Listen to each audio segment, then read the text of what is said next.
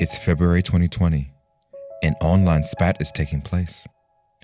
The two opponents are Jameela Jamil, British actress, TV presenter, and activist, and Tracy Egan Morrissey, an ex-Jezebel editor. Morrissey is white, by the way.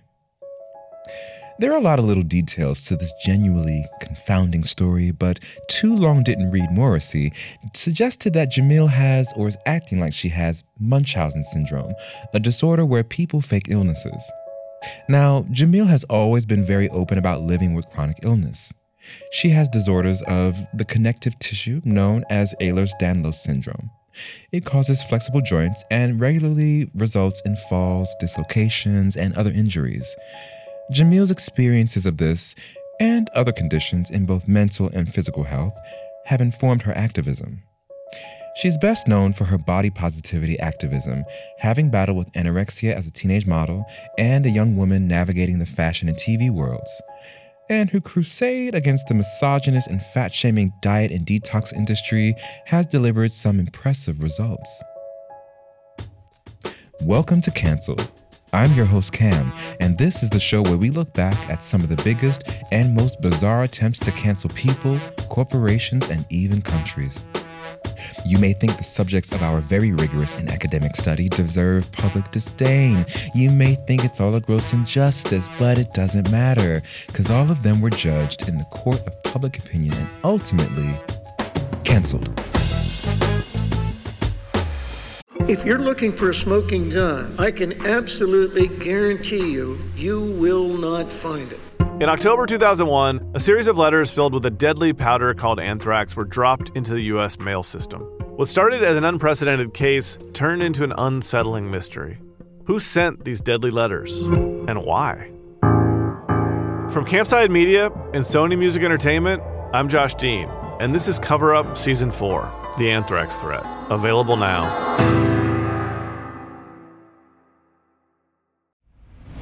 I'm Nick Friedman. I'm Lee Alec Murray. And I'm Leah President. And this is Crunchyroll Presents The Anime Effect. We're a new show breaking down the anime and pop culture news you care about each and every week.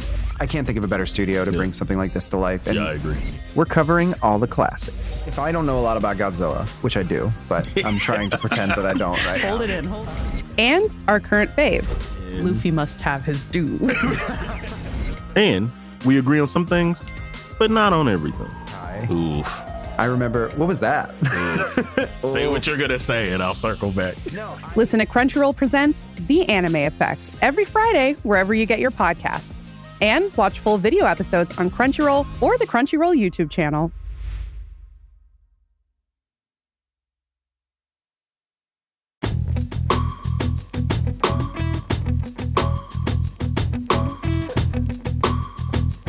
In 2019, Instagram tightened up its rules on the promotion of weight loss products, a decision that was no doubt influenced by Jamil herself.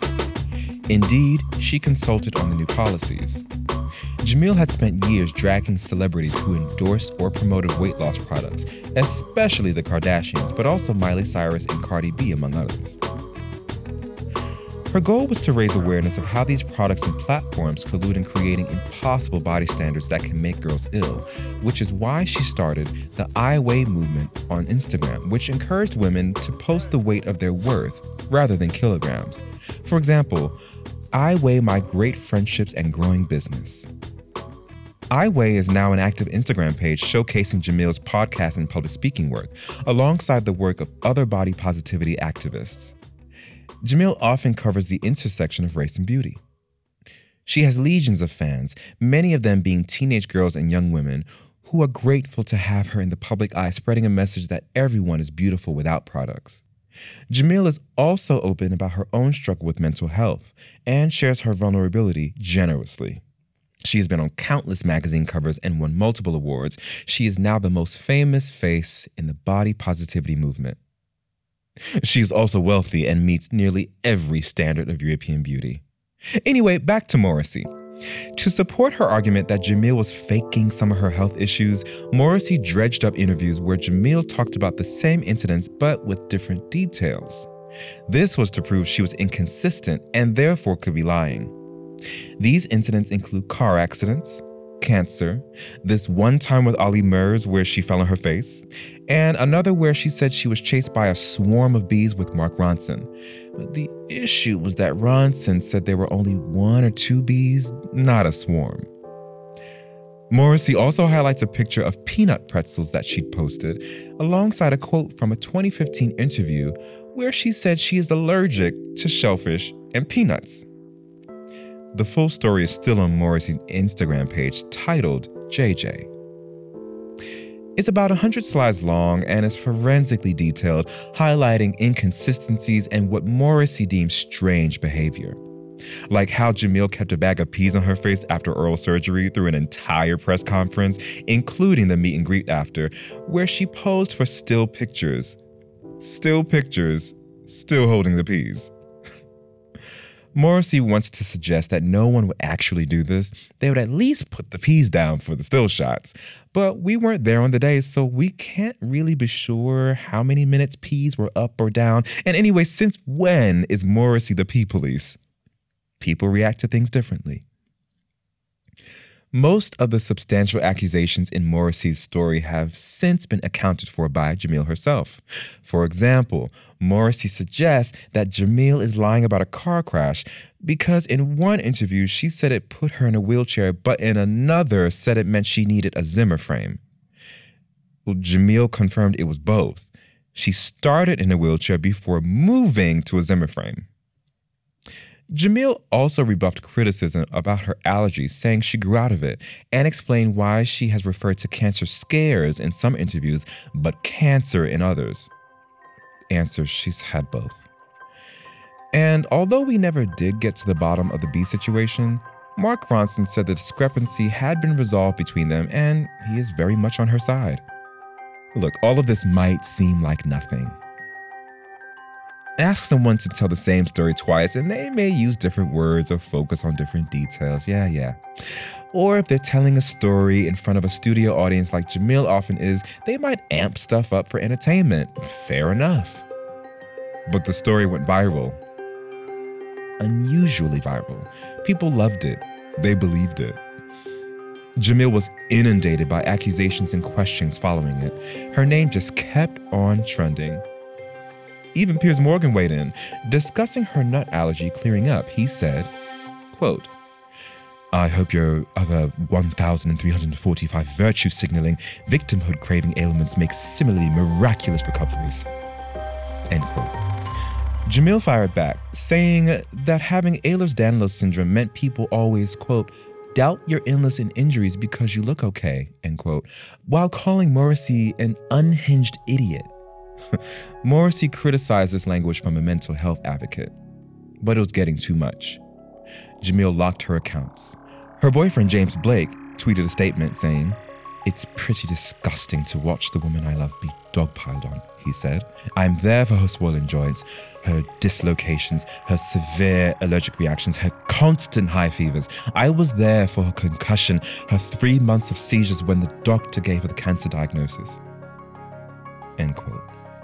Later, he added, quote, "The woman spreading these lies has started a Patreon so that you have to pay her to hear them, literally profiting off exploiting and gaslighting a young woman of color with a chronic illness," end quote.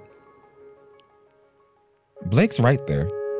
Morrissey was indeed charging people for access to the private DMs they exchanged after. And I think we can all agree that forcing someone to reveal their medical history because they don't look sick is truly grim stuff. But what's particularly noteworthy is that it wasn't exactly hard for Morrissey to attract people to this utterly batshit story. Well, that's because there was already a large and growing Jamil skeptic audience out there, an audience who'd grown suspicious of her savior ambitions and who noted her own problematic behaviors. Look, the fact is, by the time Morrissey's attack piece came out, many parts of the internet had already canceled her. And here are the reasons why.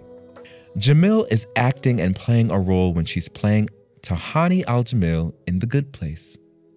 Her character on the show is a wealthy philanthropist who, spoiler alert, gets sent to hell rather than heaven. This is because all her good deeds in life were done for self-interested reasons rather than truly noble ones. it is inevitable that where justice work is financially beneficial, suspicion can be aroused. Though most people will agree that doing anything well, sports, acting, activism, brings profile, it doesn't necessarily mean that the people involved are motivated by fame. Indeed, in an interview with InStyle in 2019, she said that her activism work has actually cost her a lot of money rather than made it, because her ethics means she can't work with certain companies. In the same interview, she accepts that privileged people are often the ones who become the face of a movement, mentioning Tarana Burke, the black woman who started the Me Too movement, whose work was barely acknowledged, instead dwarfed by the work of glamorous white Hollywood actresses. But Jamil hasn't fully realized there are parallels there with her too, of her activism dwarfing the efforts of lesser-known body-positive activists. Quote, "I'm saying the things I said when I was more marginalized and before Asian people were accepted and when I was chubbier, and now that I'm slim and suddenly brown is in, like this is the year of the brown girl, it seems I've just picked this up like a new hobby," end quote. This is quite characteristic of Jamil. She has spent a substantial amount of time throughout her career justifying the space she takes up through lived experience without a thorough acknowledgement of the privileges she has now, today, here. What if you could become stronger, more resilient, cure disease, and all you have to do is get naked in the cold and breathe? You get into ice water, and instead of freaking out, you relax. It's called the Wim Hof method, and Gwyneth Paltrow and Justin Bieber love it. I do the ice plunge because it's good for your body. But there's also a dark side. How many people have died doing the Wim Hof method? We can override even death. Listen on the podcast Infamous. That's Infamous, playing now. We all have questions that keep us up at night. The self-help industry tells us they have answers. As a journalist and a skeptic, I'm not so sure. So I've set out to talk to people who have gone to radical lengths to find answers. I'm Catherine Rowland. From Something Else and Sony Music Entertainment, this is Seeking. On Season 1, we're diving deep into the portal of plant medicine and psychedelics. Listen to Seeking wherever you get your podcasts. One point of timing on Morrissey's piece, it landed quickly after another storm for Jamil. This time, it was about Legendary, a TV show some misconstrue as solely a voguing competition, and her being announced as a judge. The internet asked, what is a British straight woman doing presenting a show about an American LGBTQ+ art form? To which Jamil replied, I'm actually queer. Being forced to come out in this way is undeniably horrible. And it is genuinely significant that someone as femme-presenting and as straight-presenting and as famous as her, not to mention being from a South Asian background, came out publicly. It sparked many good conversations that needed to happen about what queer looks like and about being queer in a heterosexual relationship. It will no doubt help broaden our collective understanding. But for the skeptics, it was just another example of Jamil using her personal experience to justify taking up limited space for marginalized people when other people deserve that shine too. Is this harsh or fair criticism? Is it Jamil's fault that society makes us fight over crumbs of opportunities, or does it smack of entitlement? That's up to you to decide. It's not just how she looks that makes her brand of activism palatable. Arguably, it's the content too. Compared to some of the truly radical perspectives that have come from the body positive movement, Jamil's suggestions are generally quite unspecific. A lot of slogans, but few practical demands. It's more about awareness and talking. A lot of talking. Which is fair enough. She's a celebrity with a profile who wants to help raise awareness. She's not a political strategist. But critics have said that the talking aspect of her work can be unhelpful, especially if she lacks a robust understanding of the issues she's presented to be a leading voice on.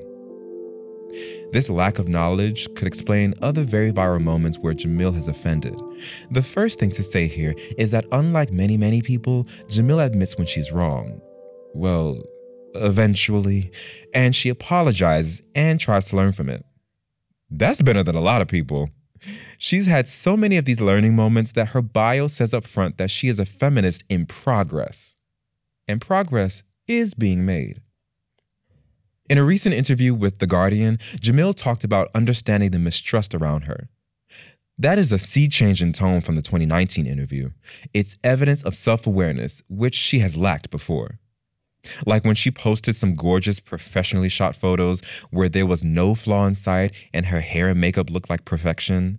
The caption read, quote, "Say no to airbrushing. Pores and lines and spots and dry lips are something kids need to see so they don't grow up thinking there is something wrong with them," end quote, which is probably the equivalent of a model showing a tiny bit of cellulite and calling it brave. The same thing happened when she mentioned in an interview how she does her own hair and makeup on set. It's hard to know if she was intentionally trying to do a "I'm not like those other girls" humble brag, but how it was reported certainly didn't sound great when billions of women do their own makeup every day. At best, this is annoying. At worst, her lack of understanding counterintuitively veers into misogyny and promotes a kind of pure woman that does not plaster her face with makeup, dress, or act sexually. This last bit has on occasion stumbled into misogynoir territory. That is, the specific kind of misogynistic hatred directed towards Black women, which frequently manifests as criticism of their sexuality and how they express it. In 2014, Jamil wrote an article, now deleted, criticizing Beyoncé dancing on a pole. Feminism that excludes other races, usually through questions around respectability, which usually promote a Eurocentric way of life, is known as white feminism. And though she's not white, Jamil is regularly accused of being a white feminist. Take the incident with body-positive activist Stephanie Yeboah. Jamil had posted about body positivity being co-opted by skinny white ladies. But there was something about the post that rang a bell for Yeboah. It sounded like a private conversation they'd had over DMs where Yeboah explained the value of the movement. In a broader thread, Yeboah discussed how Black women risk being pushed out of body positivity, despite their sizable contribution to it, and noted that Iowa at the time featured a lot of white women. It is now much more diverse, by the way. Jamil appeared outraged that she'd been called a racist, saying she is, quote, "Sorry Yeboah didn't get credited as one of the people who explained body positivity to me. I did my best to fix it, but this is truly unkind," end quote. This is, of course, a classic white response to racism that is more angry about the public accusation than actually doing the thing. This was years ago now, and the two have clearly patched it up and are working together. Moreover, Jamil has said in interviews that she is aware her comments on pop stars acting provocatively can come across as sex shaming, and she blamed her own internalized misogynist. If the parties involved can forgive, shouldn't the internet? Look, the fact is, being a feminist is hard. It is impossible to live as one in a patriarchal world without some contradictions. It's especially hard if you're a woman of color who is forever expected to reach impossible standards of forgiveness and kindness, but also of fight and strength. Ultimately, it will be up to the public, her fans, you the listeners, to decide whether or not the shitty things she's said and done are unforgivable or whether they're actually kinda unimportant. It will also be up to you to decide whether the good she's done mitigates the bad, or if the good she's done needs to be contextualized against her privileges of fame, wealth, and appearance. Though to be clear, many high-profile people have done far less in the pursuit of a better world for others.